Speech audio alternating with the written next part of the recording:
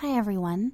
In light of the January 29th, 2020 announcement that the Royal Ballet has suspended choreographer Liam Scarlett while an investigation is underway over allegations of sexual misconduct, Executive Director Kelly Tweedale has announced on behalf of San Francisco Ballet that Scarlett's Hummingbird will be replaced on Program 2.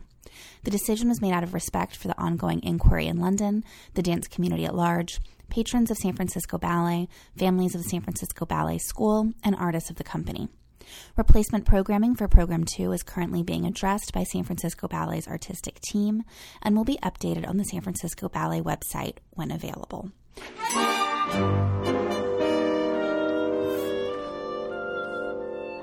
Surprise! Welcome to a surprise special edition of San Francisco Ballet's To The Point podcast. I know, you're probably thinking, what is this podcast doing in my feed in July? The ballet isn't back in season until January. What can Associate Director of Audience Engagement Jenny Scholich possibly have to tell me at this time of year? Well, plenty actually. As you surely know, this podcast is usually a mini program note you can listen to on your phone, a way of catching up on the ballet you're about to see before you see it. But hey, it doesn't always have to be that. And today it's going to be a season preview, a little glimpse behind the scenes of what San Francisco Ballet is up to over the summer, and a quick pop into each of the 8 fabulous programs that are coming up on San Francisco Ballet's 2020 season. Side note, can you believe we're talking about 2020 already? So first off, I want to start by giving a bit of background.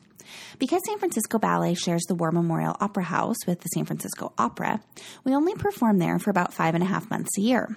We start in December with Nutcracker, then open our repertory season in January with our big gala, and then we run 8 programs back-to-back until May. Usually 3 story ballets and 5 triple bill productions. But what do we do when we aren't in the Opera House for half the year? Well, first off, we tour. Pretty quickly after the curtain came down on the repertory season this year, the company hopped on planes and made their way to London, where they hung out and, of course, performed a bit at Sadler Wells Theatre for 2 weeks. Everyone reports it was great fun and incredibly well received. We took 8 ballets from 2018's Unbound Festival, Alexei Ratmansky's Shostakovich trilogy, and Liam Scarlett's Hummingbird. More on that later. After London, the dancers got a couple weeks off and they scattered to the wind, picking up guestings, traveling, and taking some well-needed time off. July 1, the company returns to San Francisco, and then they'll spend the rest of the summer and fall getting ready for next year. Plus, of course, 2 more shorter tours, one to Sun Valley in July and the other to Copenhagen in October, and a performance here in San Francisco at Stern Grove on July 28. Our company schedule is unique in that we learn and rehearse all our ballets at this time of year and then put them what we call back together when we get closer to the performances. That means that although it's quiet on stage right now, things are still really busy in our studios. Guest choreographers come in, repetitors show up to cast and stage ballets, and dancers and ballet masters are working to remount older works, often with dancers learning parts for the first time. It's an exciting time as we start to see some of the new works taking shape. So rather than take you through the season in order, I want to start with what's currently happening in the studios while touching on a few additional highlights along the way. Sound good? Then let's get to the point. The first choreographer arriving this summer will be Cathy Marston, a British choreographer who's probably one of the hottest female choreographers working in ballet these days. You'll know her name from Snowblind, which she made on us in 2018 and which we revived last year. She's had a big year, premiering her full-length Jane Eyre on American Ballet Theatre. It'll also be going to the Joffrey Ballet in October. She's known for a few things: storytelling, often using stories from history or literature, a blending of improvisational and classical ballet techniques, and deep collaborations with her artistic teams, who help her shape music and sets to tell her stories. Her world premiere ballet will debut in March on Program 5, Ballet Accelerator, alongside Helgi Thomassen's 7 for 8 and David Dawson's Anima Animus. Helgi's ballet was created in 2004 to a variety of selections from Johann Sebastian Bach. The piece's conceit is in its title, 7 sections for 8 dancers who appear in different combinations throughout the work. David's piece was made for Unbound in 2018. And although both DC and London audiences got the chance to see it this past year, we here in San Francisco had to take a year off, so we're all pretty excited that it'll be reappearing in March. This ballet is contemporary ballet at its most extreme. In stark black and white, it pushes its dancers to the limit with huge extensions, impossible pirouettes, and lifts that make the ballerina seem to float across the stage. The second guest this summer will be Balanchine repetiteur and former San Francisco ballet mistress Elise Bourne. She'll be setting George Balanchine's masterpiece, Jules, which we'll all get to see during Program 7, opening in April. This ballet, kind of like Ratmansky's Shostakovich trilogy, is a 3-part ballet where each part is related, but also completely separate. The first section, Emeralds, is to music by Gabriel Fauré and has a kind of romantic French style. The second, to Igor Stravinsky, is fast, flashy, and New Yorky. And, of course, all in red. And the final ballet, Diamonds, glitters in white and silver to Tchaikovsky's Symphony No. 3, total imperial Russian majesty. Next up, in August, Trey McIntyre arrives to work on his new ballet. 2018's Your Flesh Will Be a Great Poem was a huge hit, and we expect more of the same from this quirky choreographer who often works with pop music and blends ballet with contemporary and jazz movements. His works always seem to walk a fine line between commercial and classical dance, and in so doing, he makes his own distinct style. His brand new ballet will share the bill on Program 3, Dance Innovations, with what I expect will be 2 strikingly different ballets. Opening just in time for Valentine's Day, this program features fan favorites The Infinite Ocean, made by Ballet Met artistic director Edward Liang in 2018, and Harold Lander's Etudes, which made an acclaimed return to the Opera House stage earlier this year. The Infinite Ocean is set to a commissioned score by composer Oliver Davis. Anecdotally, when this ballet premiered, more audience members asked where they could find this piece of music than that of any other ballet that debuted that year. Unfortunately, or maybe for us at the ballet, fortunately, you can't find it anywhere other than the Opera House, as it hasn't been recorded.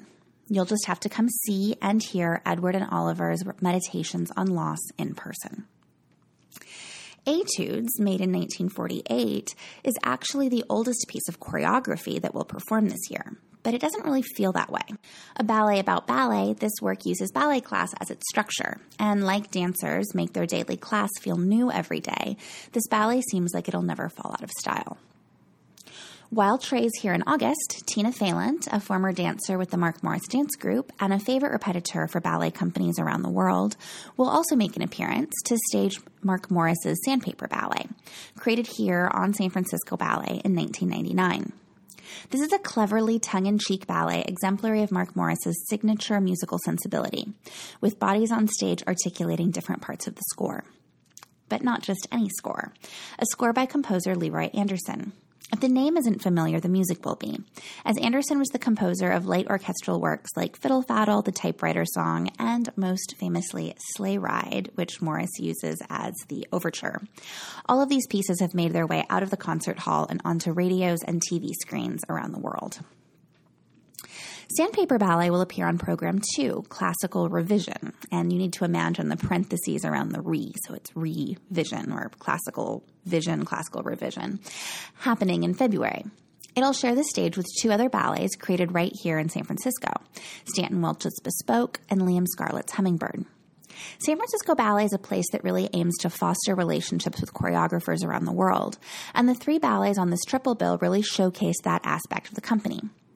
Mark Morris has made more ballets here than on any other ballet company.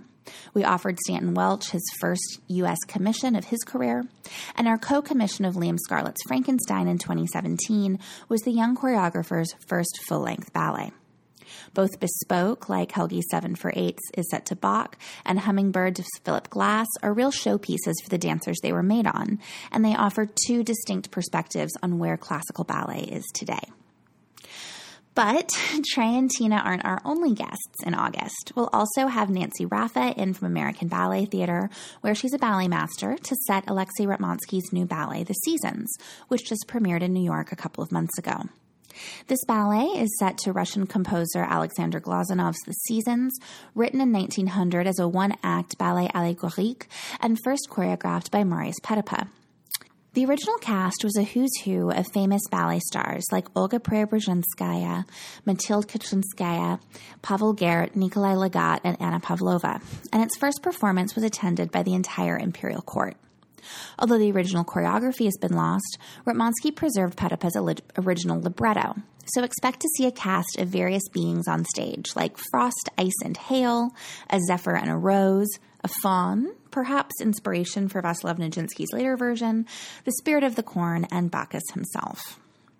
The Seasons will make its West Coast debut alongside Yuri Posakov's Classical Symphony and Benjamin Millepier's Appassionata on Program 6, Present Perspectives.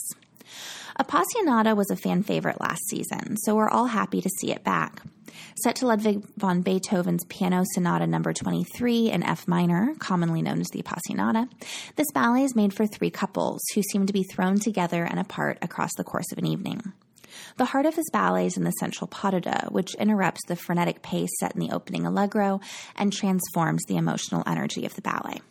And Classical Symphony, created by San Francisco Ballet choreographer in residence Yuri Posakov in 2010, is making its first reappearance since 2013. Set to music by Sergei Prokofiev, one of 3 Prokofiev ballets this season, this piece was dedicated to Peter Pestov, a celebrated teacher at the Bolshoi Ballet School. Interestingly, Alexei Ratmansky was also trained by Pestov, making for an interesting point of connection across this program. Once we reach September, the fall is going to be full of story ballet prep. First with Sandy Jennings in the studios setting George Balanchine's A Midsummer Night's Dream, which we'll all get to see in early March. I'll confess to being particularly excited about this one. The last time San Francisco Ballet did this work, it was in 1986, right after Helgi took the reins.